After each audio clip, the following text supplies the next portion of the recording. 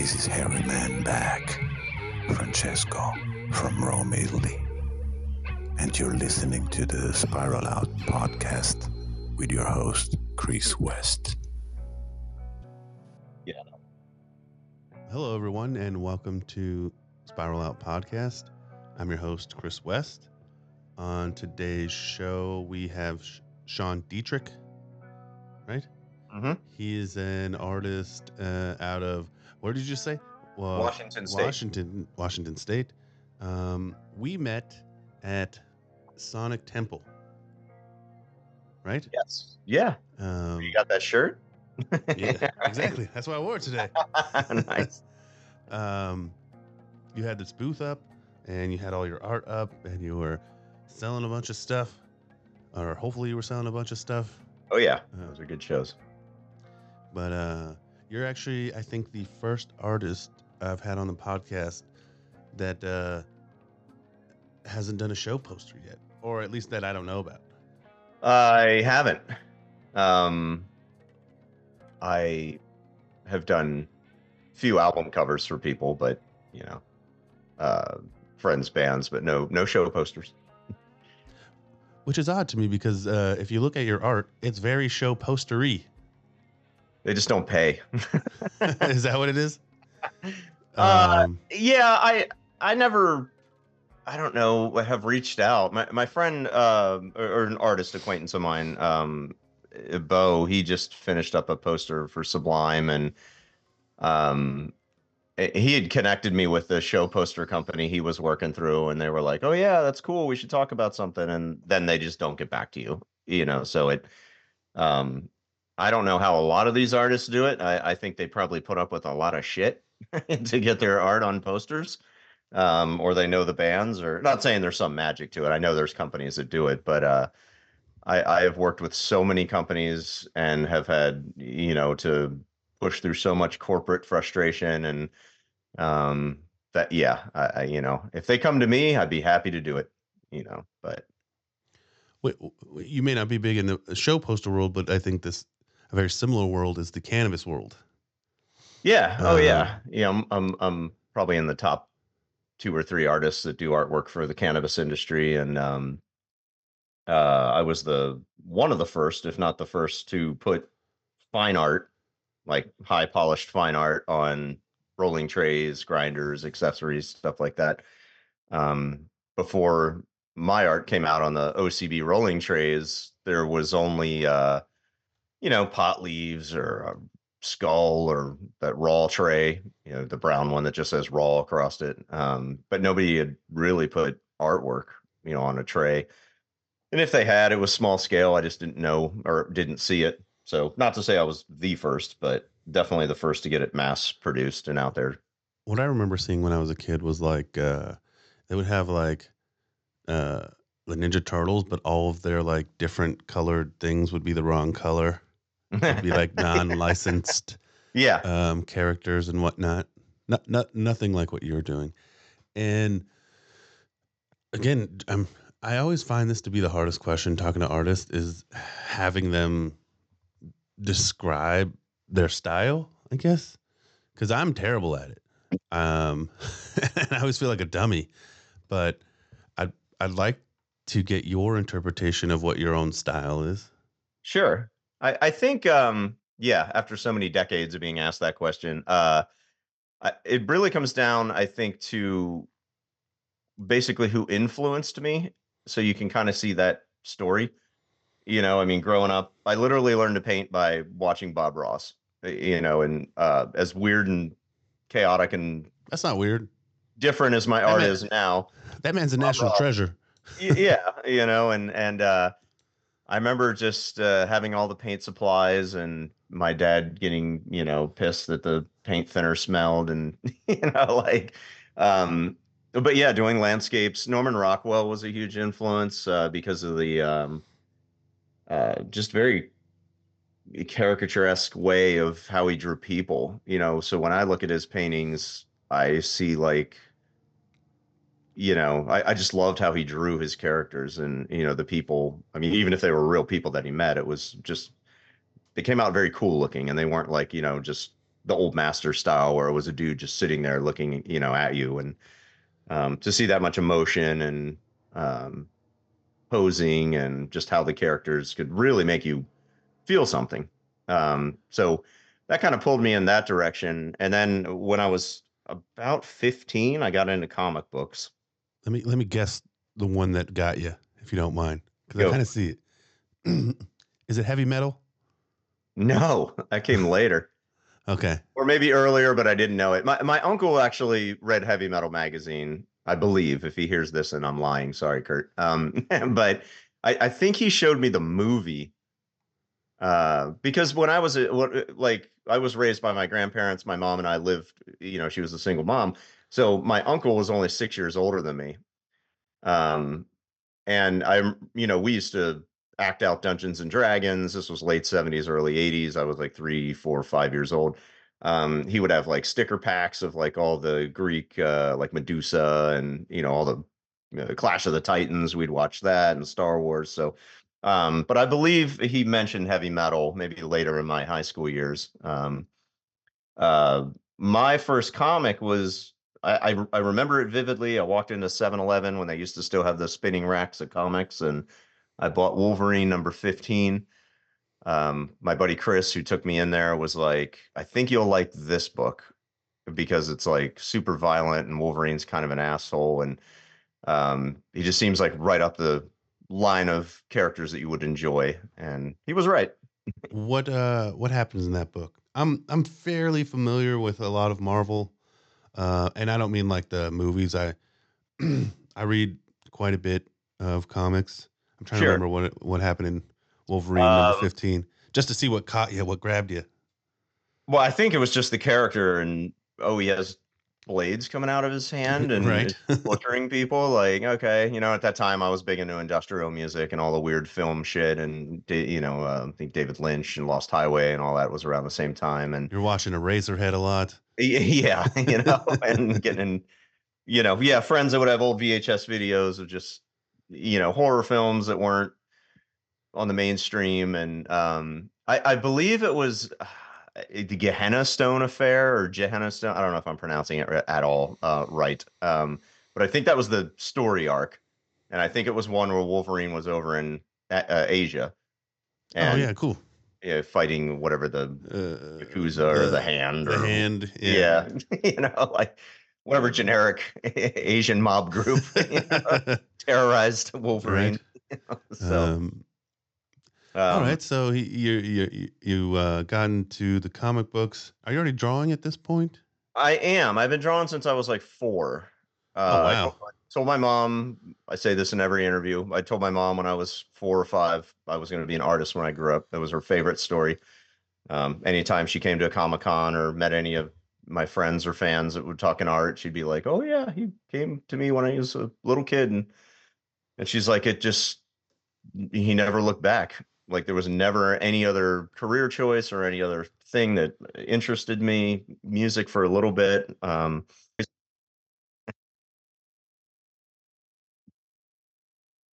Yeah, so I was already drawing at that point, and but I was doing character-based stuff, and I thought I was gonna go for like Mad Magazine or Cracked, or I was like, that seems to kind of fit where, because I was pretty confused about, I was like, I don't want to be a painter in the traditional sense. Galleries look boring, the whole art world looks boring, and snobby, and I was like, I don't know if I'll fit in there. And then I was yeah, once I got into comics, and then once I discovered Todd McFarlane, because I was hanging out with a bunch of people that were doing superhero comics, and I started to try and draw the superhero style.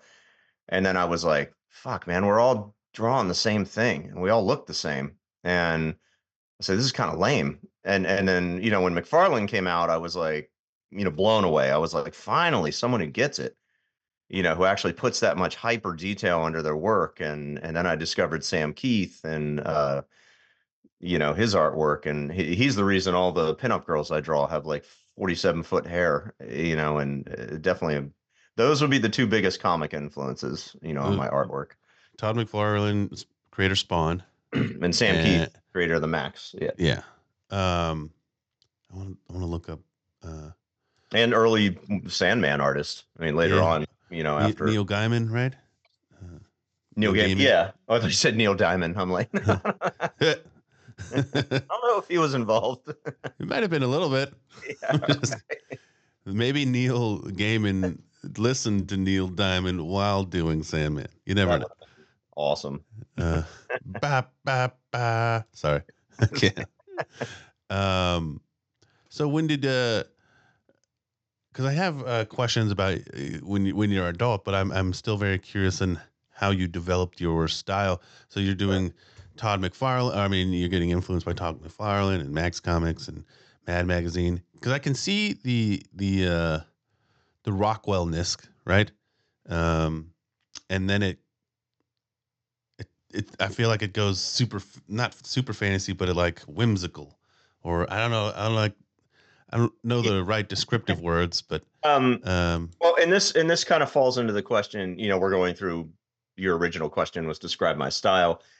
One big thing is I don't like getting pigeonholed in subject matter. There's too many artists out there that are like, I only paint waves, or I only paint, mushrooms, or I only paint this or that, or and you're like, because they're like, that's me, I'm that guy.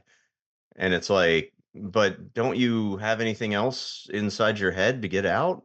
I mean, for me, it seems really impossible to, as an artist, pick a style of art or pick a subject matter and just go, that's what I'm going to do for the rest of my life.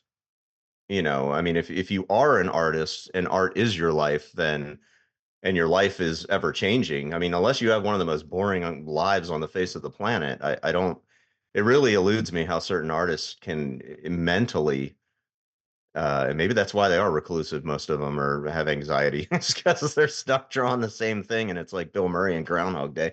I don't know, but for me, I got and stylistically too. If you there's look, definitely. Sorry, oh, go go ahead. ahead. I was I'm going to just say, I'm noticing all the different styles because I do see like Ralph Steadman in there. I yeah. see, If you and go to my not DeviantArt account, yeah. that I'm right will there. give you, okay, so there's 600 or 500 paintings there. If you start at the beginning, that's all my early comic art, and then you can see the entire progression. It's one of the reasons I've kept that account open is it's a really good kind of portfolio of like from the early comic days of 2000. I think I've been on that site for 20 years. Oh wow. I used to know my DeviantArt number. I think I was like number 360 some thousand. Now they have like 40 million people. So it was You're relatively early. relatively early. And it's been a really cool just portfolio to have online. It's that way where I don't have to update it because my website I like to put like the newer stuff and then kind of flush it out as I sell through prints. But that DeviantArt account is definitely kept a nice portfolio. And so for the comic style, when I was getting frustrated doing uh the superhero stuff, I was also just getting into like to bring music into this because music has been probably the biggest influence on my art. I had just gotten a copy 1989. My buddy comes to me, gives me a blank cassette tape or a cassette tape that he dubbed. He's like, "Here, listen to this. It'll change your life." And it was Nine Inch Nails' "Pretty Hate Machine." And at that time, I think Pink Floyd, Casey's Top 40, whatever was on the radio. I really hadn't had, I think a little Public Image Limited. I think my buddy gave me a tape of theirs. And so I listened to that and was blown away. I was like, holy shit, this is way different than um, Anything else that was out at that? anything. And then from there, I had friends that got me into Thrill Kill Cult and KMFDM and Ministry. And then I started watching Headbangers Ball and 120 Minutes, and they started playing those videos. And so I was watching like the Stigmata video and yeah, Head Like a Hole and all the early industrial videos, Front 242, just Neubauten videos where they're just wrestling with microphones that are connected to a shopping cart, to make noise. I'm like, all right, I need to do this with art. So if you look at my early comic art, it is all dark splashed black ink and a razor blade for highlights. And to make it as grungy as possible, or an X-Acto blade, as not worried about anatomy too much or panel composition, or it's just whatever felt right. And that was really the beginning of like stylistically painting how it felt right, as opposed to worrying about if it fits into any of the artistic rules that I was taught in high school. And I think that really helped me vision wise, and developing a style, because I think, I mean, obviously I'm very comfortable with what I do now and Sure. I think it works. And that was just kind of my different path I took to get there. What comic book was this that you? Because I see panels with words, and so I'm guessing you um, did the illustrations and somebody else wrote it, or did you write and I do the wrote and illustration? drew everything. Yeah. So I do write as well. I haven't done a lot lately, but yeah. So Industrious Side was the first book. It was a 120-page graphic novel. It originally came out as a 6-issue miniseries. The first 3 issues came out, then the publisher went bankrupt, or I don't know, mismanaged his money. We had orders through previews for the last 3 issues, and then he just didn't fulfill. So James Taylor, not the singer, but publisher of Rorschach Entertainment, he hit me up at Comic-Con in San Diego one year. We were both actually having our portfolios reviewed by Dark Horse. So and he said, well, I'm actually going to start a comic company and I can publish your book as a graphic novel next year if you want. I said, yeah, sure. And so I did my review. Dark Horse was actually interested, but I was like, I don't know. I kind of like this dude. Let's just go with it.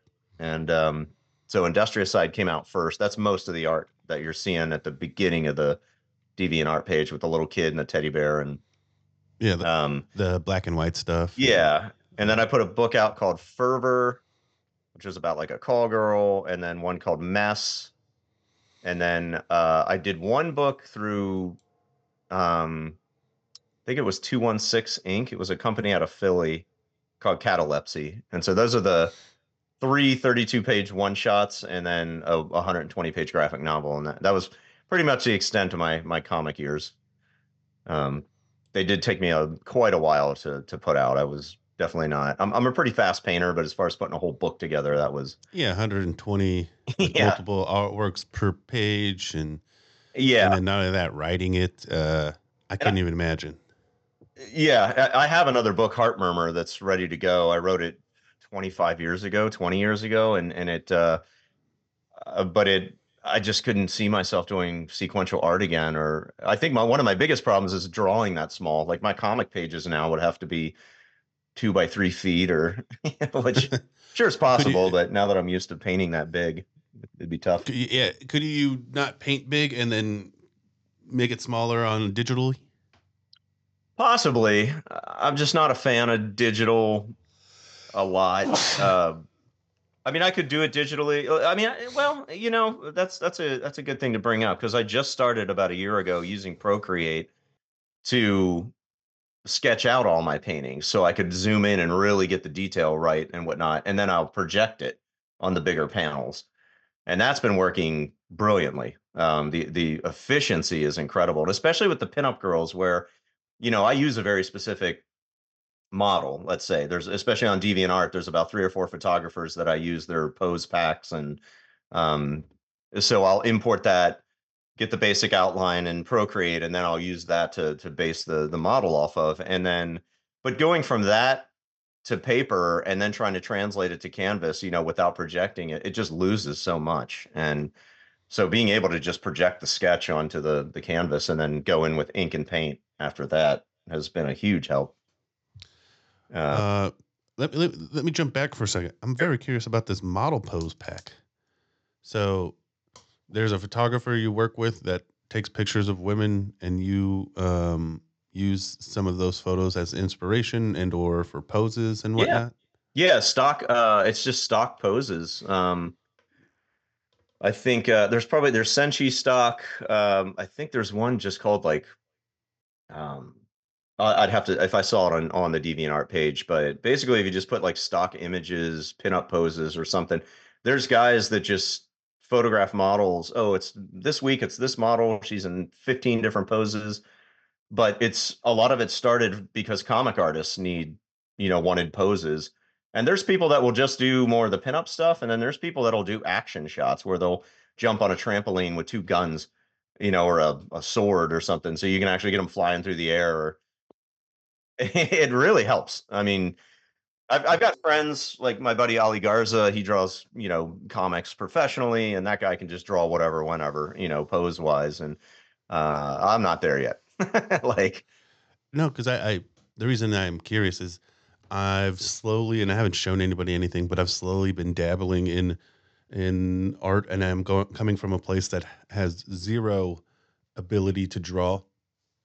Excuse me, and I'm learning these like tricks, like projecting stuff onto a canvas. I'm trying to stay as far away from digital stuff as I can to start off because I yeah, want to learn. But yeah, it's just crazy how many tips and tricks and tools and things that are out there that the average person, when they see a drawing, may just think like, "Wow, how did he come up with that on the spot?" yeah, And it's like, yeah. well, it's just like anything else. You have to work at it. You have to, get. Yeah. Well, and with painting, it's a lot different. I mean, comics, it's, every pose, every panel has to have, a team. You got teams that are fighting each other. I mean, that's what they worked on, was knowing how to draw people in every conceivable pose. And then for painters, we're picking out that perfect pose. The one that's going to really bring the painting home and convey the message in one panel. So, like, if you had to draw a comic, but it only had to be, you had to pick that one perfect panel. That's where, painting comes in, and how it's a little bit different. What I would love to be able to just sit down and be like, oh yeah, I'm just going to crank this out, and but it's one thing I never really studied. I never did life drawing. I never did a lot of um, comic art in the sense of studying anatomy, heavily. I mean, I would go through all the basics. I know how to divide the face up and do the little skeleton thing, and all that hoo-ha. Uh but yeah, just the photographers are really cool to work with. And it's awesome because you don't have to deal with the model. You don't have to hire someone and do all the, oh, let's set up a shoot. And it's like, you go on, some are free and they just want credit, or they just want you to send them what you painted. I mean, most of it, they don't even, I think the one that I use, I pay like $2.50 for like a photo pack, and then it comes with a commercial license, which is awesome. So Yeah, that's super. And in my opinion, whatever works. You obviously have carved out your own pathway in the art world, and uh, whatever you can do to keep your head above water. I would imagine. yeah, yeah, it's always about experimentation, and like I said, not pigeonholing myself and hopping around. And I get bored easily, with most everything. When it Yeah, comes to, I get you. I don't know. It's why I don't do like you were just at designer con. And it's not that I don't play well with other artists. I love to collaborate. And we can talk later about a podcast that I'm building out that's actually going to be for helping artists. But a lot of I just got really off put by the whole artist image, or when I Club? meet artists and they were so like, nothing against, trying not to be mean. But No, be mean. you've been to art Be fairs, mean. right? And Yeah. you've been to Comic Cons, and half the artists sit there looking like they're, like, if you spoke to them, they would just shatter into a million pieces. Or they're not all like me, where they could be a little more. And I used to be super shy, but I was like, dude, if this is gonna work, I got to get a personality, and I uh, think the ones with personality definitely rise, like, you know, um, like like the anything, yeah. cream. Yeah. But there for sure, again, being at Designer Con, and I probably talked to 30 different printmaker or just artists, let's just say artists. And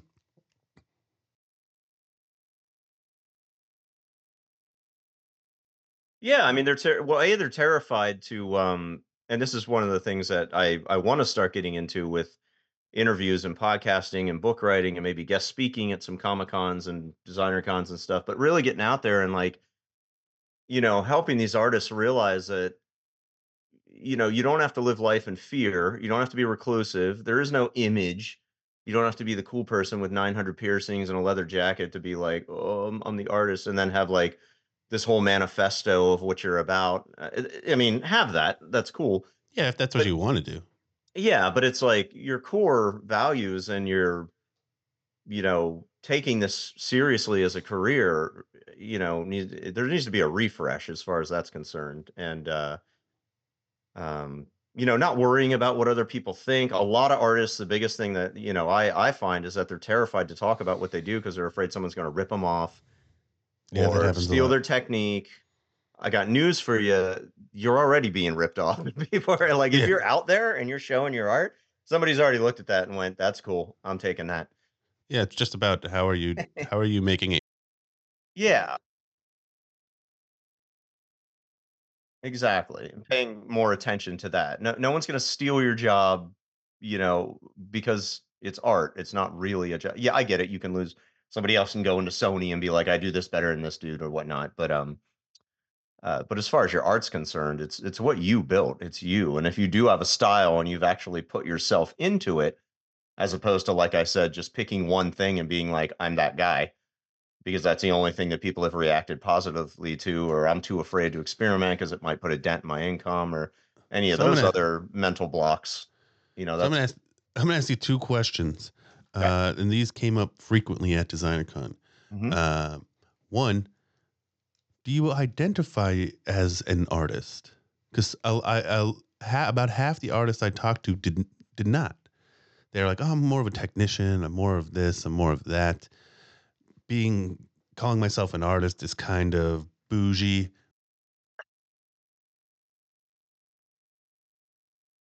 Okay. Um, I do 100% identify as an artist.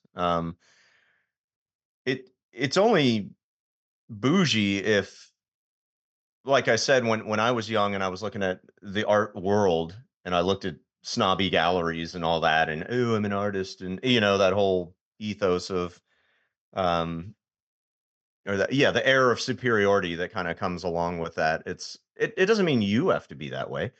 If you're an artist, like I will make a distinction between being technically proficient and being an artist. I think an artist is someone that this is their profession. I think there's a lot of technically proficient people out there, but I think an artist comes when you have found a way to create that link between your life and what you got up here in your head and your art. So when your art actually speaks for who and what you are and what you're thinking, and I think that would probably be my distinction between what makes an artist. Not necessarily that you're selling stuff, um, because there's obviously a lot of talented people out there selling their art.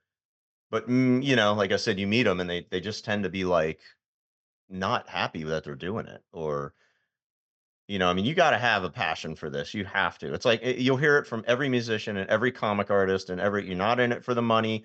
You have to be in it by the passion, and and it's true. It's cliche and it's overused sometimes, but if you don't have that connection with your art, then I don't think you're an artist.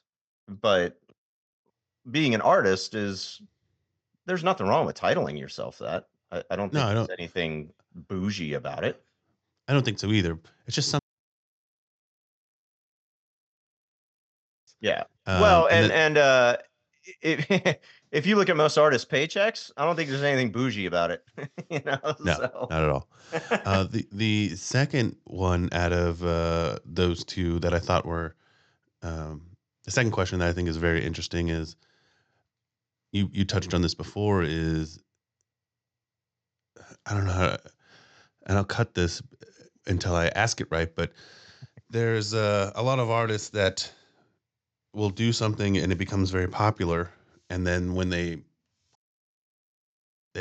themselves become less popular and then have to go back to the well, let's say. Um, I try and do that. Uh, I love experimenting. I love saying, "Hey, I know you guys liked all the Alice in Wonderland shit I did, but that was one contract.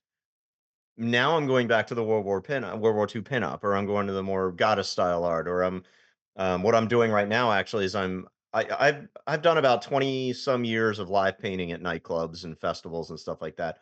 So early 2000s in San Diego, I was doing live art 6 nights a week for about 3 years. That's how I was getting my name out there. They were only 3, 4-hour paintings. So I actually went through and picked 10 of the ones that I really enjoyed, and I'm redoing them, but giving them studio treatment and taking the time and giving them 15, 20 years more practice, and what would that look like now in my style? And but they were insanely weird. Guys with 500 needles shoved in his mouth with a glass of wine full of pills, or, you know, um, stuff that was more making fun of the scene that I was seeing, or the weirdos at the nightclub, or, so you will alienate some of your fans if they're only there. So for instance, the Alice in Wonderland book, they loved my art. The people that bought it, they absolutely loved what I did with Alice. They whatnot, but a lot of them are Alice fanatics. They're not Sean Dietrich fanatics. So that's fine. And if they don't like my other art, well, we had a good time together. It's kind of like a spouse or girlfriend or boyfriend, or sometimes it doesn't work out, but you shouldn't let that worry you, because if you get comfortable, that's when you're going to start to suck. And I think that's where that's gonna do more damage to your career and your, I think, art mentality, because 'cause you're not working your brain to try out other ideas. You're not jumping around and experimenting, and, um, it's like, do you see the biggest actors out there? They don't all act the same part. They're doing the greatest ones are hopping all over the place and doing different characters, and that's kind of I think a great analogy for, or something Sure, to look at, for for sure. And I think where it relates into my experience with this is, I have all those Tool posters behind me, right?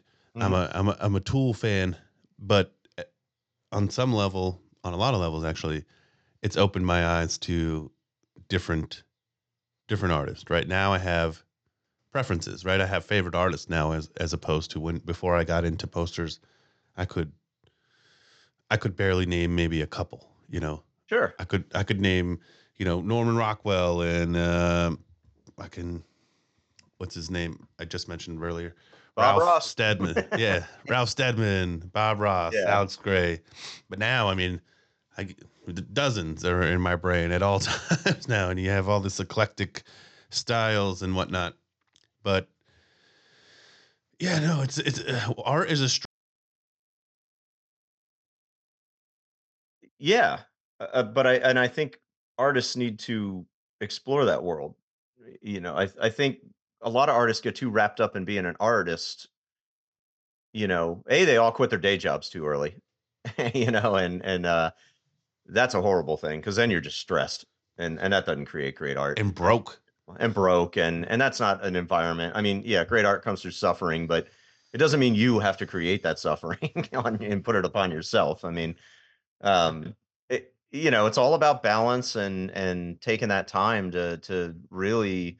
I mean, I assess my life on a daily basis. Every night I sit back and I'm just like, am I doing enough? Why'd I fuck off and play games instead of getting this commission done? Or why'd I do that? And okay, we got to get this, if something like that happens, or if everything's going swimmingly, it's like, okay, let's take a look at this industry I'm in. Like, cannabis industry right now is starting to get a little stale, a little boring. How do we, on my end, with what I'm doing, kind of spice it up a bit to make sure at least my booth and my presence in this industry is, um, where I want it to be.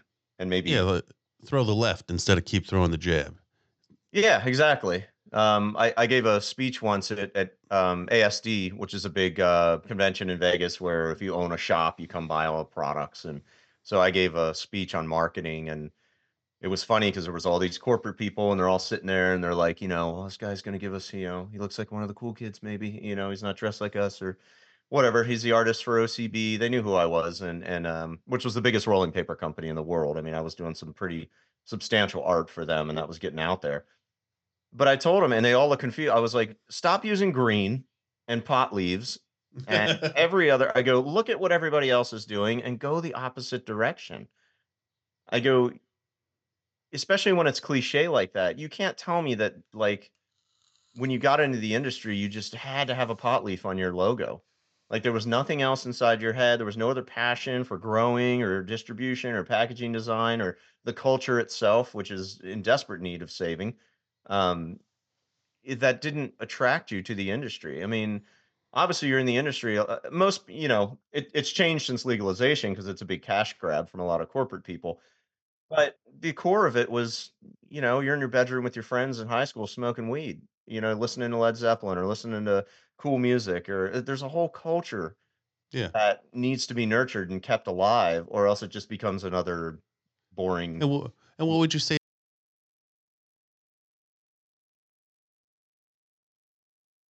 Well, just keeping the art alive for sure. I mean, making sure, like, if I just did MJ BizCon for the first time, which is the business growing, manufacturing, packaging side of things. It's not the Champ Show, which is the art and culture, glass blowing. If you own a shop, you go in, this is where you outfit it.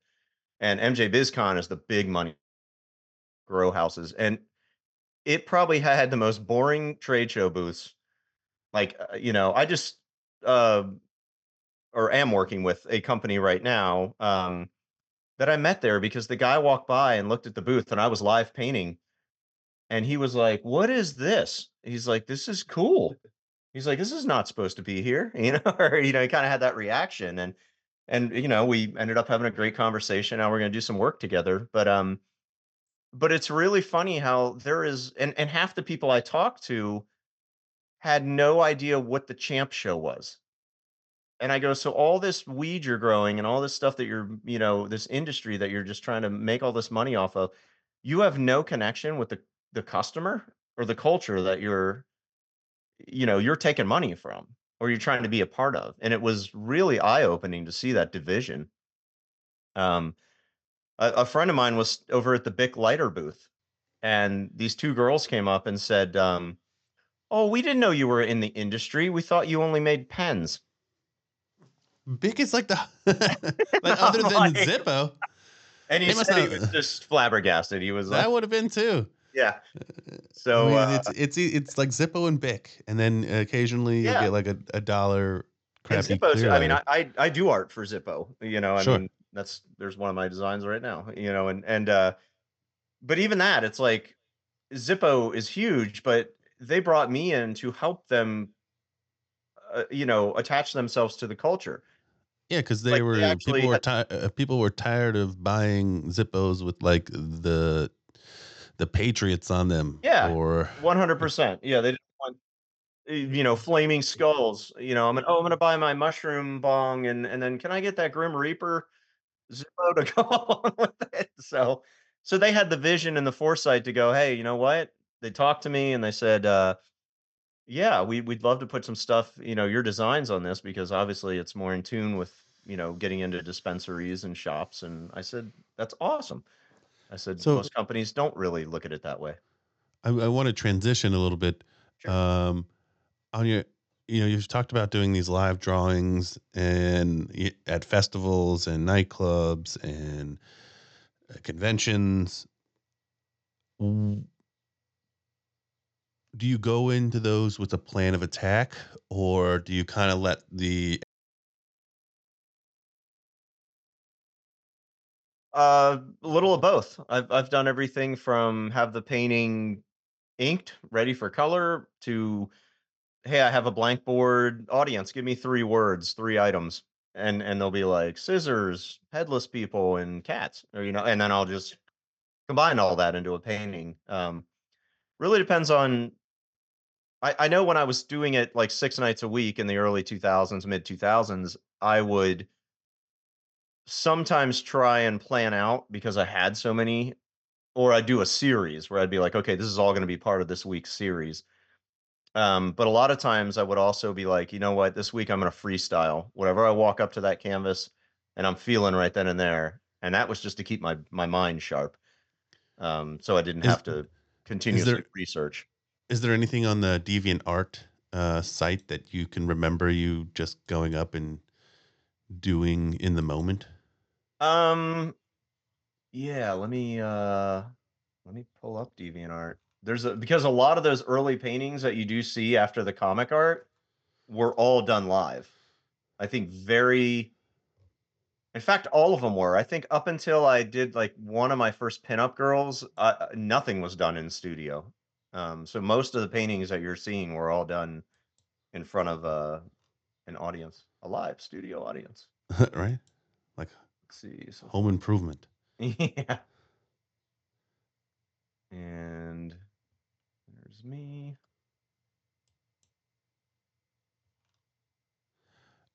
Quick question. I may cut this out, but I'm just curious. Mhm. Yeah, married. My wife Rachel, super creative as well. Uh, Helps me with a lot of like booth design and whatnot, and sculpture. She's doing stop motion animation right now. She's learning that. We're about to put out little films for each painting, and two kids, Maximilian 11 and Guinevere 15. Did you So did you high school notice years. any? Did you notice any? I don't want to say shift, but does having a family, or how does a family influence your art direction? um, it it doesn't really. As far as like what I paint, I mean, my wife will have some opinions about some stuff, and she's definitely very good at that. Like, hey, I don't know if that last one, but uh, I mean, do you mean like that? Like, do I paint different subject matter now because I have kids running around the house, or? Not necessarily in a way that would restrict you, but you definitely hear about people that once they have kids, their perspective may change. Oh, sure, Or yeah, but I think for me, it's more just me as a person, and I think that's why I'm really looking forward to putting out my podcast and a new book I'm working on, because it's gotten me to, obviously when you have kids and a wife, you're supposed to get your shit together, and I think I've done a pretty good job of that. Like I said, we're doing well,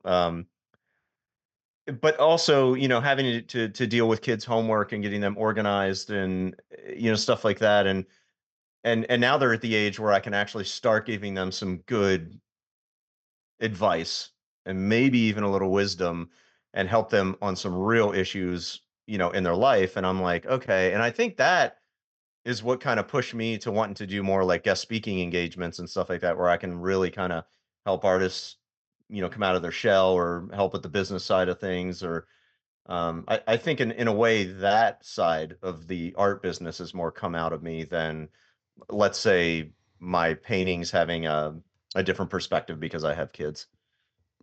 fair. I have a odd question. You a Charles Bukowski fan? Absolutely. I can tell. Hunter I don't, Thompson, Bukowski, Kurt Vonnegut, Jack Kerouac. I mean, I love all those guys. and the reason I bring up Bukowski is I read somewhere that you would go to bars and gain inspiration from maybe these darker places, not Yeah, only like clubs, but um, huge dive bar fan. Yeah, like I actively uh, seek them out on tour, and so I don't drink, but I am very familiar with the dive bar culture. Um, and again, if somebody listening has never been to a dive bar, they should know what one is. you are And missing out. You well, know? it's a cultural shock, I think. Yeah, Uh, it's where I'm gonna find. Typically, it started on tour. We would get to a town, and I'd be like, okay, best dive bars in Cincinnati or Omaha, or because I knew that's where I was going to find the locals, and then they were going to point me in the right direction to good food, or great stories about the city, or hidden stuff. I mean, they're the ones that keep the past alive generally for a city too. It's like they're the ones that they're in a dive bar complaining about how the city, oh, it's gotten all modern, and remember the times when it was, so I love hearing those stories, and best times of my painting career have been in dive bars. So, Now that you have the DeviantArt thing up, can you think of a specific scenario in a dive bar? um, yeah, there's one called Whiskey Melt, which was kind of like, where's that at? Well, let me make sure it's even on here. Oh, one, two. Yeah. See, You mine's said all that on one page, just scrolls down. you said it's a guy with a melty face. Yeah. I mean, there's that. There's one called Drinking with Death. It's basically a dude drinking a tall boy of PBR. And it was a joke against how, for some reason, if I'm just drinking a can of PBR, a 12-ounce can, I can go through them. But those tall boys seem to last forever. So death has come to take this old guy, and he's just bored at the bar. He's got like 18 shots in front of him, and this guy's just chilling. Like, no, my tall can's Huh. not done yet. Uh, I like the one. Uh, there's like a guy in front of McDonald's. oh, with his heart blown out? Yeah. Yeah, that's called the McRib. And then if you go, I don't know, maybe a couple pages or a page, it's maybe one, two, three, four, five, maybe 10 more paintings. You'll see one where it's a dude that's basically strung up by his I see digestive it. system. I see it. That's Sexy American. And then there's two paintings after that. You'll see a dude with a McDonald's arches shoved in his back. So that was a whole series I did based off like our obsession with fast food. Um, and then there's like a couple paintings after the McDonald's one. There's like a girl in a blue dress, and that was about like the California education system cutting out creativity, art and music and drama. So yeah, like it's a good example of how I hop around, and then you see all the World War II and the pinup, and there's Yeah. some Fear and Loathing, and there's a kids book I did Yeah, with my wife, where her and her friend Lexi wrote this book about, A is for Apple, about kids eating their veggies, and um, I see it. yeah. So I just can't stick with one thing for too long, and Because your even though your subject matter changes, yeah, that'll come through. I mean, and obviously as it gets to the newer stuff, like the line work is more detailed and cleaner. I've gotten a lot more hyper detailed with the inking, and um, it's cool too to see I love this page because you can see how raw and very fast everything was painted in the beginning. I usually when I'm interviewing artists, like I'll go through their entire Instagram and you can see like a progression from the beginning of their Instagram to wherever they seem to be. Yeah, this gives you, what, 15 years pre-Instagram, 10 years. I mean, it goes back a ways. So, and that's why I keep it around. Like I said, it's just been an awesome gallery um, to have available to kind of show people like, oh, if you want to know, check this out, and then you can see everything that I've almost. I mean, this isn't every painting I've ever done, but So tell me about your work with festivals. How'd that start? Because so I don't see that's that I don't see okay. that a whole lot. Um, No, I'm now more than I have in the past, but there's usually food vendors and yada, XYZ shirt companies. But now it seems like something like Welcome to Rockville or Sonic Temple or um, whatever the other one is in. Louder Than Life. Yeah, all Yeah, the Danny Wimmer shows. That's all. yeah. Yeah, They're those are the core shows that I do. they're almost like mini what is it called? Like markets. Yeah, yeah, they have vendors. Um, No, it, and a it's bunch of vendors. yeah.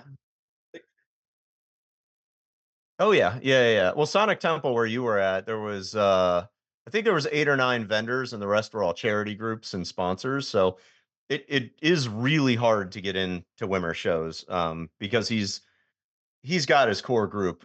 Myself and Bill Stidham. He's the artist next to me who was doing all the portraits of rock stars, and so we've been, I think, doing Wimmer shows for between 10 and 12 years, depending. He was, I think, a year before me. Um, And I started festivals about 13 years ago.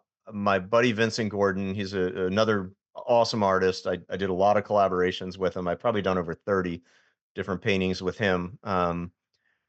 His old roommate, I believe this is how we got connected, was security for, I don't know, a bunch of rock stars and some big band, but he actually knew somebody over at Insomniac who does Identity Fest, and they do a lot of electronic music festivals. So we got in on Identity Fest, which was a traveling electronic music festival. The headliners that year were like DJ Shadow, Steve Aoki, Crystal Method,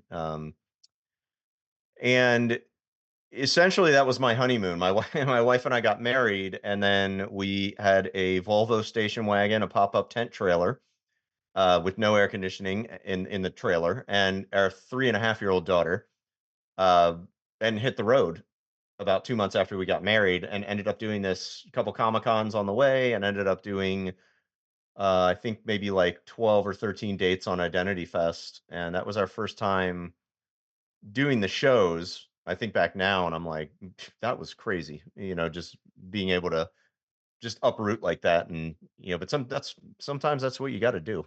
So from there, just getting connected with other promoters, Mosh It Up Clothing, they're the ones that saw my art and they were like, dude, you would do great at these rock shows. You should try Uproar, Metal Mayhem, and then try and get into Rock on the Range, which is now Sonic Temple. And that was my first Danny Wimmer show about 10 years ago. And then it's just grown from there. I've stopped doing Comic Cons. Simply because sitting around for 4.5 days at San Diego, I can make that in like 2 hours at a rock show. So, um, I love Yeah. the Comic Cons, but the money is just madness at these shows. So, Yeah. I mean, my guess is they charge you like what, $300-400 for a booth at a Comic Con. If oh yeah, try times 10. Yeah, like, it's thousands. Yeah, yeah, yeah. So it could be anywhere between 4 to 10,000 for a booth, depending on what show it is and whatnot. So it is the money's good, but you got to have a company. You got to have something going, and backing. And I get sponsors every year, and I deal with. I just signed a new deal with Art Rolls, who's going to take over all the manufacturing of all my products, and so they're backing me on this. So it's an event. I mean, it's not just hey, I'm here. Like an art fair where you do only pay $400 or whatever, and you show up, you set your stuff up and sell. Sometimes I miss those days, but you know, nothing's going to compare to selling my art and watching like 50 of the bands I want to see, and yeah, nothing can no, really top that. no, not at all. And and when I seen you at the Sonic Temple, you not only were you selling um like smaller products and prints, you sold like a major. Yeah. Yeah. Yeah. We sold some big pieces, some panels. Thomas over at Spirit Printing, I'll give a nice shout out to him. He runs one of the best print shops in the United States, if not the best, out of San Diego. And he can do anything, and he's always experimenting, always trying to come up with the best ways to do posters. And but he handles all my metal and wood and canvas and matte prints, fine art prints. So he makes it easy because I can just take orders at the show and put them in, and he handles printing and drop shipping them. So having relationships like that, where I used to have to print 3 or 4 of each of ones that I thought would sell, and bring them out and hope, and then that would just take up more room in the van. And so having, a few years ago, I switched and I stopped selling stuff off the wall, and it's orders only now for the reproductions. And then, yeah, Unless all they the want to buy an merch. original. Originals, yeah. I very rarely bring out an original. That Redheaded Death, I did bring that one out, and but that was only because I didn't have time to run a print. I literally finished it like 3 days before I was due to go on tour, so I had to build this big, like, almost coffin thing that she sat in to be transported safely. And Now, I I find this conversation to be um very enlightening because I feel like most of the people I've talked to or kind of what you were talking about in the beginning, not all of them, but um, struggling. And I'm not saying that you're not struggling, but you definitely seem to have figured out how to carve out a more business savvy uh, niche than what I'm used to. And I'm not saying there isn't anybody that's doing it differently than you, or but it's refreshing, I guess, in some sense, to see that it's it's possible to not only just do the posters, but you're doing lighters, and you've worked with PlayStation, and you've worked with the Paps, and you do the trays, and Hmm. you're selling original artwork, and you have all of these different revenue streams. Yeah, and that's key. Um, one thing I found out early on is monitoring your industry that you're in, and every industry will have ups and downs. When I was in comic books, I started collecting right before and saw the whole speculator thing with Image Comics and all that go down. I saw it crash. I saw indie comics rise again, and so it's looking at what's going to be the hot new thing. Not guessing, but knowing that your industry is going to ebb and flow, and that's why I'm in several different industries. Like I do go out and tour, but I also wholesale to smoke shops my products. I do the rock and roll thing, which I learned obviously with festivals. You can get wiped out by a storm. I was at Blue Ridge Rock Fest this year and dealt with that nightmare. And thankfully, nothing got damaged or destroyed on my end because I knew what I was doing. And but several other people brought in their wimpy little Home Depot tent and it got blown down and all their shit got lost. And so I knew that, I know that just doing festivals is not like, it's a lot of like, I don't want to say luck because I'm not a big believer in that, but really does timing with the weather and um, stuff like utilitarian products. Like I know that in May, it's one of the worst times to do a show in Florida, but that's when Rockville is every year because that's just what they could get. So this year I'm gonna have rain ponchos with my artwork on it because like if it's gonna get rained out, then I'll try and make 10, 20, $30,000 off ponchos, with my artwork or um, I get what you're saying. you Yeah, know, and that's you're something just I being smart. a lot of artists don't, they go into this thinking I have talent, people should buy it because it's talented. I don't know, I don't like the whole I don't like. Yeah, I don't like accounting. I don't like business per se. I don't like I do like negotiating deals. I've found that I'm pretty good at that and I enjoy it, but it's, I'd rather be painting like any other artist. And it does take a lot out of you. I mean, thankfully I'm a pretty quick painter. So I do have the time that I can put towards these other things. But a lot of artists have a lot of friends that draw and whatnot. And if they would just group together and help each other handle those side of things. Hey, this weekend we're all helping out Bob over at this art fair. Let's all get together and help him get his stuff together. And then next weekend, this dude's at a Comic Con. We're going to all jump over there and you know um, help him sell or whatnot. Um, my buddy Gary and I were in Denver one year, just cruising the streets. We were there for the High Times Cannabis Cup. It was nighttime. We walked past this bar and hey, look, there's 5 artists in there, all set up selling their stuff. So we went in and we started talking, and I said, "Hey, dude, you pick an artist and I'll pick an artist, and let's be their salesperson for the night."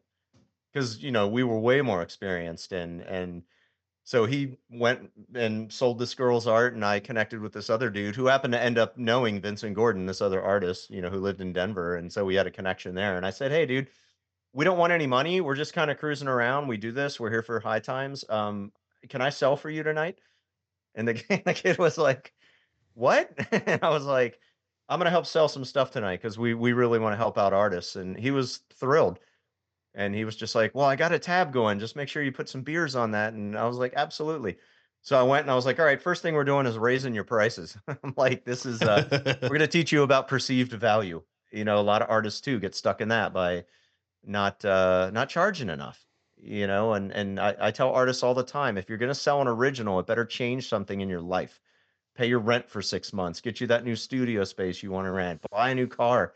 That's your original, You know, selling an original and having enough to eat that night is not cool.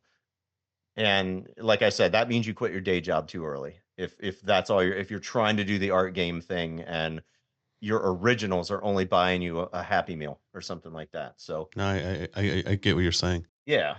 So, yeah, knowing your industry, knowing that your market is gonna change, making sure you got your fingers in a lot of pies, um, raising your prices, I mean, it's scary. People think, "Oh, it's too expensive." It's art. It's supposed to be. It's a luxury. It's not a necessity. I mean, it's a necessity in the sense that we need it as a civilization. But buying art, it is a luxury item and should be treated as such. Every artist should treat their art as if it's a Ferrari. Which leads me to my next question is, where do you think it's going? Where do you think art is going? Where should people? Um, well, I think, man, there's so many answers to this question. All right, I'll take it kind of one by one. I think artists need to put stock in well, at first I think they need to put in their own pie. And I think a lot of artists need to start, like I said, getting out of that mentality that artist is a bad word. Both making them, like people who won't title themselves because they think it's bougie, but also that it's looked down upon. And it is a very tough industry. We are not actors. We don't have SAG. We don't have agents. We don't have people looking out for us and babying us. We're not musicians. We don't have managers. I do agree that artists are, I think, the tougher breed of all uh, There's no union for artists. professions. There's no what? There's no union for artists. I don't know. My buddy Bill connected me with a woman that was trying to create one of the first unions for artists, or there might be local stuff that I don't know about, maybe certain industries, like if you're working in the movie industry as an artist, I'm sure there's something. But if you're Yeah. just an independent artist, I haven't come across any real help.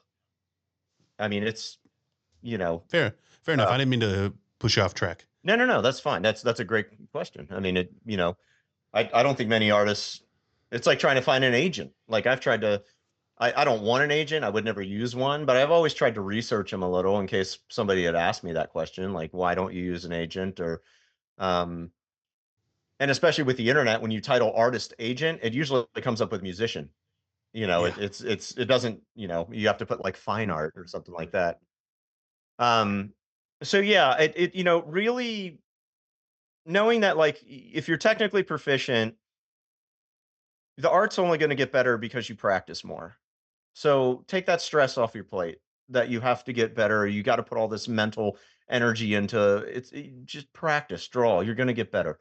Um, really taking the time to spend a part of your day thinking about the business side of it. Locally, what can I do? Are there art fairs? Are there craft breweries that need labels? Are there uh, dispensaries that every company is every shop, every store, everybody's always trying to make that buck and they're always trying to get out there and advertise and be unique. So set up and live paint at their show and trade them for something. Or I mean the barter system's alive and well. If there's certain things that you can trade for in your life that you don't have to pay for that saves you cash, a local store that you shop at that's like, hey dude, I know I bring up the dispensary because I've there's a few that I've done live art at. And I mean, I sold my stuff. I didn't trade for weed, but you could. You could. I You think it'd be definitely could. illegal for them, but. But yeah, start local. A lot of people miss local and they try and go like, oh, I got to go do this big Comic Con in San Diego. It's and it's like, yeah, that's a huge expense too. It could cost you $5,000-6,000 to, maybe the booth's $400, but travel, hotel, printing. So starting local and really building that fan base up. I tell people too, getting out to live art for me worked because I loved being out there and it creates a way more intimate experience. I hate selling online. I hate social media. I think it's cold and impersonal. But when I'm at a rock show and somebody comes up and you can see their jaw drop and they buy you a beer and you have a great story, or I've had people cry at the booth because the painting meant so much, and or quit their jobs. I was a lawyer. I really wanted to get into art. Now you inspire me. But making that human connection and that much more intimate connection, um, it means a lot to these people. And I think that too for the artist. It's like maybe you are shy or you're a little reclusive. Put a little more effort into, like, it means a lot when the artist talks to the fan or friend. And if they Yeah, come up and it they're huge does. fans of your art and you're just kind of like some moody rock star or it's like that's not Which really, you know. I've run into both, and what I've noticed is the artists that that are like proactive and or talk to the fans and or out there doing interviews and whatnot and talking about a whole litany of subjects. It makes you want to put your skin in the game. You're like, they stand for something similar as I do, They so give I a shit want to about me, support. you know, Yeah, and yeah, not yeah, yeah. I mean, trying to get them to give a shit about anything, but yeah, like I said, it makes that connection. It's, especially everybody complains now. Oh, we're in an impersonal world, and it's like, well, if everybody's complaining, but yet they're still doing the same addicted to the phone bullshit, it's like, something's got to give. And for me, it's always been that I go to these festivals and I'm connecting with these people in person. It's still okay to talk to someone in person. It's like that hasn't gone the way of the dinosaur, and it's more important than ever. And if you want your art to sell, I cannot tell you enough how much these fans, it's why these conventions exist. I mean, if you look at it from a basic perspective of you wouldn't be sitting at a Comic Con if people didn't want to come to the Comic Con and enjoy the agreed. art, you And not know? only that, I think, and this might lead to like one of my last questions. With the advent of AI and all these new um, tools that I'm seeing, knowing that there's a guy doing the work makes me feel better about spending too.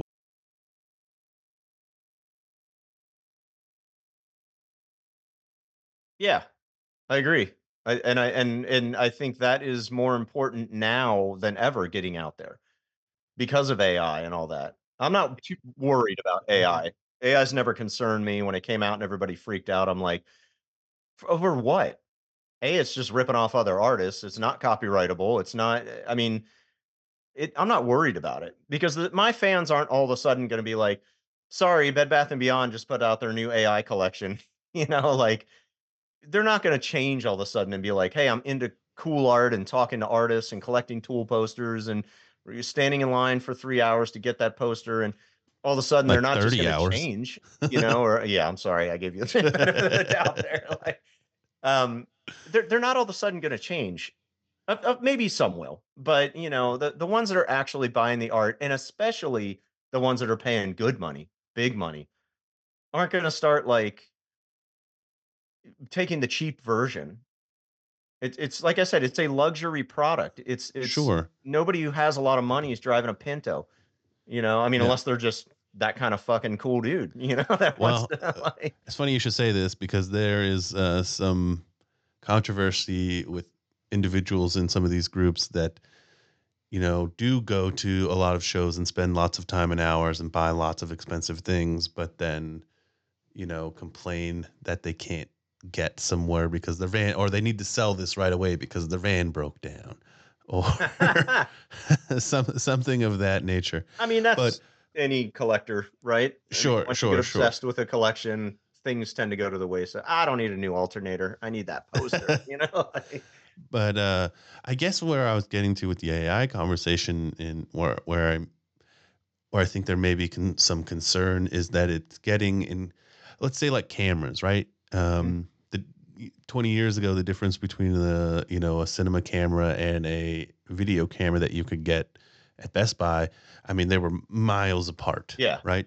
sure. Now I can buy a camera, and I have a camera that, if set up correctly, is almost indistinguishable between $100,000 cinema camera, right?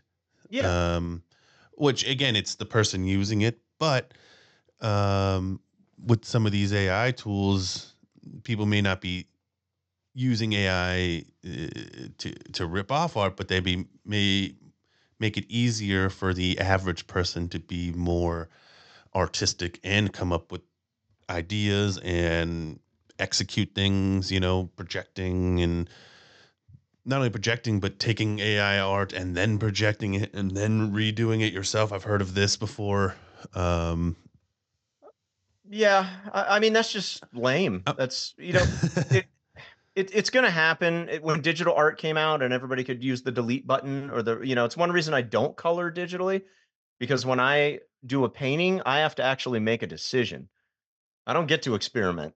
And if I screw something up, I got to buff it out and then redraw it and reset. So for me, putting out art, I have to make decisions. Now in the sketch phase and Procreate, that's fine. That's what I'm sketching anyway. I'm going to be erasing and whatnot. So that I don't mind. I can see that became a useful tool for me because it made it more efficient and it helped me realize my vision on canvas because I was able to project it and get exactly what I wanted. So in that aspect, you're just using the tools. And when digital art came out, I mean, DeviantArt's a great example. There's 40 million people on there because digital art gave a lot of people the ability to do something on their computer. 39.99999 million of those people aren't doing anything. They're not going anywhere. They're not it all comes down to they're not they don't have a vision, which is something that comes from your head. You can't get that from digital or AI. They don't have a plan. They don't know business. They're not out there interacting with fans. They don't know how to set up a studio or get prints done or so it's the other 99% of the stuff that goes into being an artist that makes me not afraid of AI. People for years have been putting out millions and millions of pieces of art. That's great. But if, like you said, the artists that tend to rise to the top are the more outgoing that have that own, personal style that they've developed. And that story is what drives people to buy their art. And I go when I have to sell somebody, if they're like, well, AI could da da da, I just make them feel like shit for buying it. I'm like, you just bought the cheap version. It's like, would you have sex with a sex robot? I mean, that's a cheap version of a real woman, right? Like, it's gross, creepy, and weird. And I just try and make that comparison with AI. I'm just like, you're buying something that's ripping art off from other artists, and there's no feeling, there's no humanity to it. And you get into that conversation with them about like the importance of it. It's like everybody complains about everything going on in the world, from politics, religion, war, all that. And it's like buying art from an artist. This is your one chance to support one of the purest, last honest jobs or crafts out there, that somebody can literally sit down with a blank piece of paper and change your emotional state. So if that's important to you, and if your mental well-being and I mean, everybody's a mess these days, but you look at a nice painting or a good piece of art and the story behind it, or the person, you're helping an artist or you're making that connection with them. I think that, it's a small step, but it's one of those ones that's necessary to keep this civilization going. Not to put the weight of the world on artists' shoulders, but and musicians and dramatists and writers, and I'm not just saying just oh, artists, but well, it's not only artists; it's the rest of the art community. mhm. I think is really what you're saying is you're saying use the tools, but don't be lame. I mean, is the best way I could say it. That's the Like, there's T-shirt. going to be, Don't be lame. yeah. Yeah. Uh, there's definitely useful tools like that can be used in. I think it's up to the artist to figure out what lines they should or should not be crossing Yeah. when it comes to AI. And then what you're also saying to the rest of the art community, whether or not you're a musician or a consumer or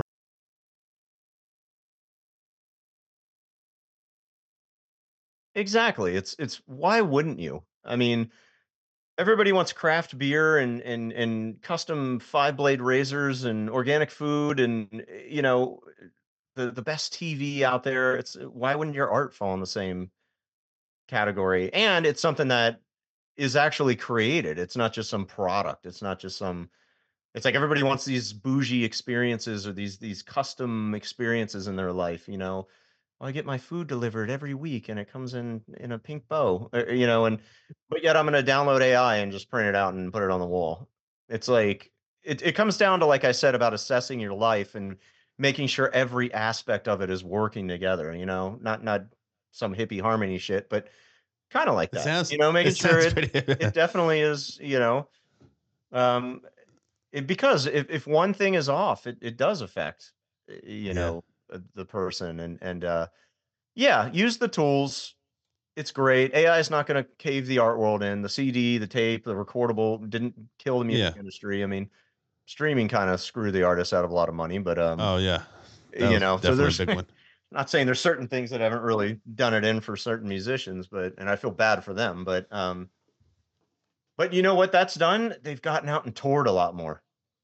Well, that's the other thing I've noticed, and it's actually a film I'm working on currently. Is since streaming has become its thing, bands have had to switch to other avenues of revenue, right? Yeah. And one of the big ones is now posters. So there's this whole new community and homeostasis of poster and artist and musician that now have to work together. Yeah. Um, But look what opportunity that opened up for artists. yeah, exactly. So That's it's what I mean. crazy how technology can change in one industry and open and kinda close a door maybe and make it harder for that industry or that particular, musicians, but it's opening up this whole new door, this whole new side of things for artists. Yeah, like I can't sell a CD, but you know what? 750 people will buy every show a poster. Yeah. And Um, it's visually bringing and what's cool, what I like to see is album artwork went away because CDs went away. Now vinyl's still doing pretty well, people collect vinyl and whatnot, but it's almost bringing back having album art, which was one of the coolest things that, when I was buying music in the '90s and whatnot, I couldn't wait. What's the album art gonna look like? What's it look like on the inside? What are the liner notes gonna look like? And like when I got the Downward Spiral and Nine Inch Nails and that artwork was incredible. And then you opened it up and we're like, whoa, and just stuff and just all the little secret things they would put in and so the posters, streaming kinda took music in a way where they had to come up with different revenue, which took them to the arts, which is now making them more artful and I think make the yeah, bands look more rich, I I I couldn't agree more more. well-rounded. It's like, here's their music, but then all these artists that they're picking are an extension of that. So it's like, here's, who Adam Jones loves, artwork wise. And so you're actually getting a kind of a behind the scenes look too and into their mind as to what kind of art they appreciate as well. And I think that that's a connection, for the fans to the band. I think you should start making Nine Inch Nail posters and just sending them to them until they pick one. I would love to, There are some other industrial bands that uh, I have connections with that I bet I could do a poster for, and I'm just yeah. When I get the time, I that's the whole Yeah, thing. I feel like you have enough going on, anyways. Yeah, but it is one But thing I would love to do a series of posters just paying tribute, even if they don't get published. Like it'd be cool to be like, hey, here's my KMFDM, my ministry, my Front 242, my and being like, these are the bands that influenced me, and then maybe the bands would reach out or I reach out to them and say, hey, would you guys like to put together a collection of or for literally do yesterday, this world hit. um, yeah. What I will say is what we didn't touch on, and I can cut this in. But what is your book about? Oh, What is your yeah, let me talk a podcast? little bit about that. What is your podcast and book about? So the book is I decided to sit down and go and it kind of parlays into like what you were asking earlier about being an artist. And for me it was like I'm starting to meet other artists that are, in certain industries that are doing kind of the same things that I'm doing and I'm not seeing a lot of originality and I'm like I need to write this book about my last, let's say, I think it's 27 years of my art career. Like from the time I landed in New Orleans, that was really when I was off and running and trying to discover who I was as a person because I knew that is what was going to make great art. And so it's a collection of all the crazy stuff that I've been through in order to be the person that can create great art. So it kind of gives people a little, not to say you have to go out and be a complete lunatic to be a great artist, but it just dives into like how much travel and seeing different things and tasting different foods and meeting all those cool people at dive bars, or not just sitting in your room thinking that you're going to create great art when all you have to look at is four walls. Granted, your imagination is a pretty vast empire, but you will be surprised at how much it helps to get out there.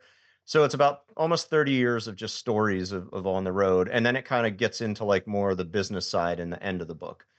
So it'll talk about selling and pricing, but all done through funny stories and stuff, people I've had to deal with that have tried to hammer me on price and how I dealt with it. And so that I want to get that book out, and then that is going to be kind of the kickoff for a podcast. It's going to be called Drink Tickets, which is what they used to pay me in when I was live painting. So I Gotcha. thought that'd be a nice homage to my early paychecks. And they did the same thing when I was in a band. Yeah, right.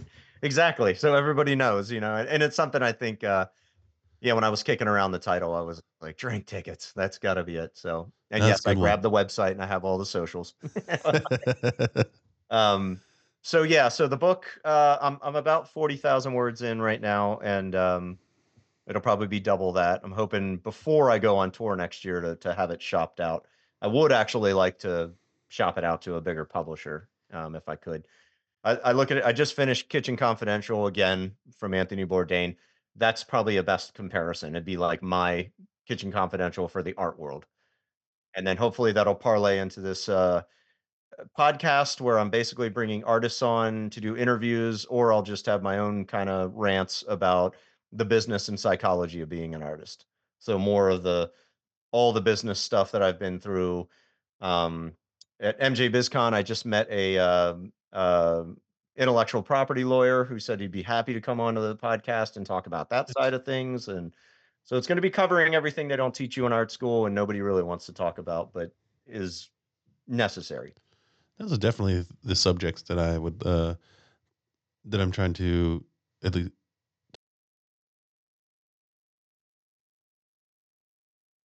Yeah, it's a subject that needs to be talked about more. I mean, it's great to hang out and go to cons and do all the fun stuff, but then you also hear the same sob stories every year about, oh, it was a slow year, or this or that, and it's like, well, did you do anything different? Did you hire somebody to help? Did you what? Nobody really has that You know, conversation. no. Sitting around at the Well, pub with other artists, nobody's like, hey, you guys get a new accountant? Because it's not fun, no. Sorry, I'm coming. I seen it coming. Um, plug yourself. That's what I was gonna say. Sure. Can you give everyone a plug? Yeah. Yeah, DeviantArt, search Sean Deitrich. You can actually see the gallery. That's kind of the mega gallery of everything that I've done, or a good chunk of it. Sean Deitrich Art, SEAN, spelled the right way. Deitrich spelled Diet Rich, easy way to remember it, and then Art ART. That's my website, and then at Sean Deitrich is my Instagram. That's about all you need to know as far as what I use. I do have Before the Alabama guy, yeah, exactly. No, that was because the I thing when that other Sean Deitrich came out. So if you go to SeanDeitrich.com, that is the red bearded gentleman that writes about the South and sings Christian tunes, or I don't know what he does. But that is not me.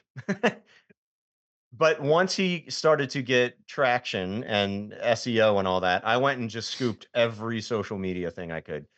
yeah, And anytime anything new comes out, I just go and grab it whenever. that's smart. So Which leads me to kind of the wrapping this up is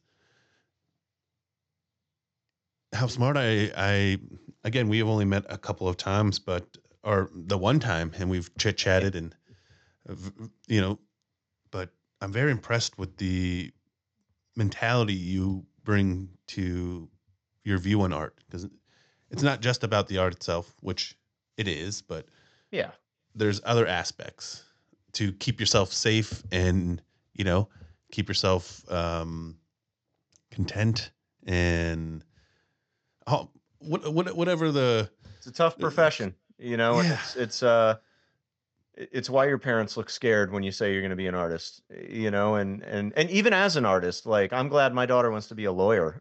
I'm like, I'm like, please don't be an artist. No, but if they Well, wanted to, I would totally support it, of course. And sure. but I guess where I'm getting at is yes, it is scary to be an artist, but there are ways to, uh, get into different avenues. You don't have to just do art prints. no, You don't have to just do originals.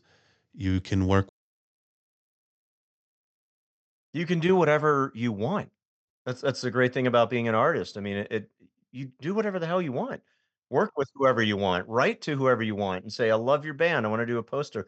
Hey, Adidas, I want to put out I wear Adidas. I would love to do some shoe designs for them, have some art." I don't know. I mean, it's limitless. And that's I think what is so wonderful, but I also think that's what's so heavy about it is, as well, which what do I do? I think a lot of artists have that issue, and but yeah, that's the brilliant thing about it is you can do whatever you want. Just make sure you take the time to really be there for your career. You have to nurture it. It is a child in the sense, it needs watering like a plant. It needs to grow. You need to learn the business side. You don't need an MBA, but you need at least to learn how to talk to people, negotiate a contract, or get a good lawyer, or have a buddy that's a lawyer that you give them artwork, or put the effort into it. Yeah, just like you.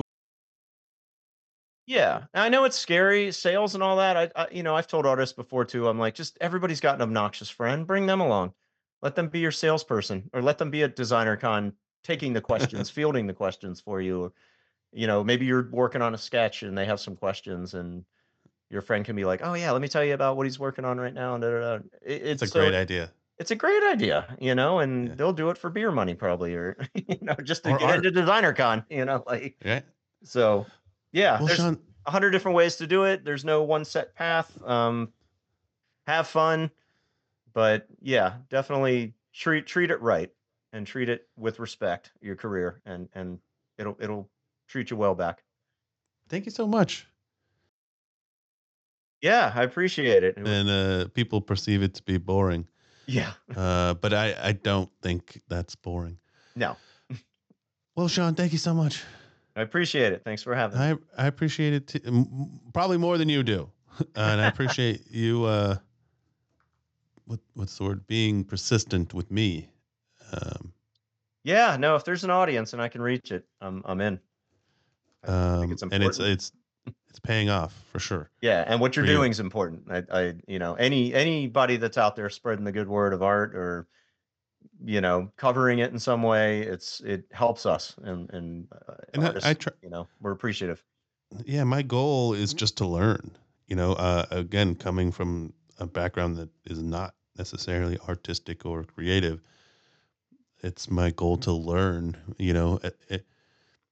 To learn to do it, learn to learn how to be creative in maybe a visual way or a technical way, and just figure out what makes creative people tick. Yeah, I'm still trying to figure that out. Right. Alrighty, my friend. I'll be in touch. All right, sounds good. Thank you, good sir.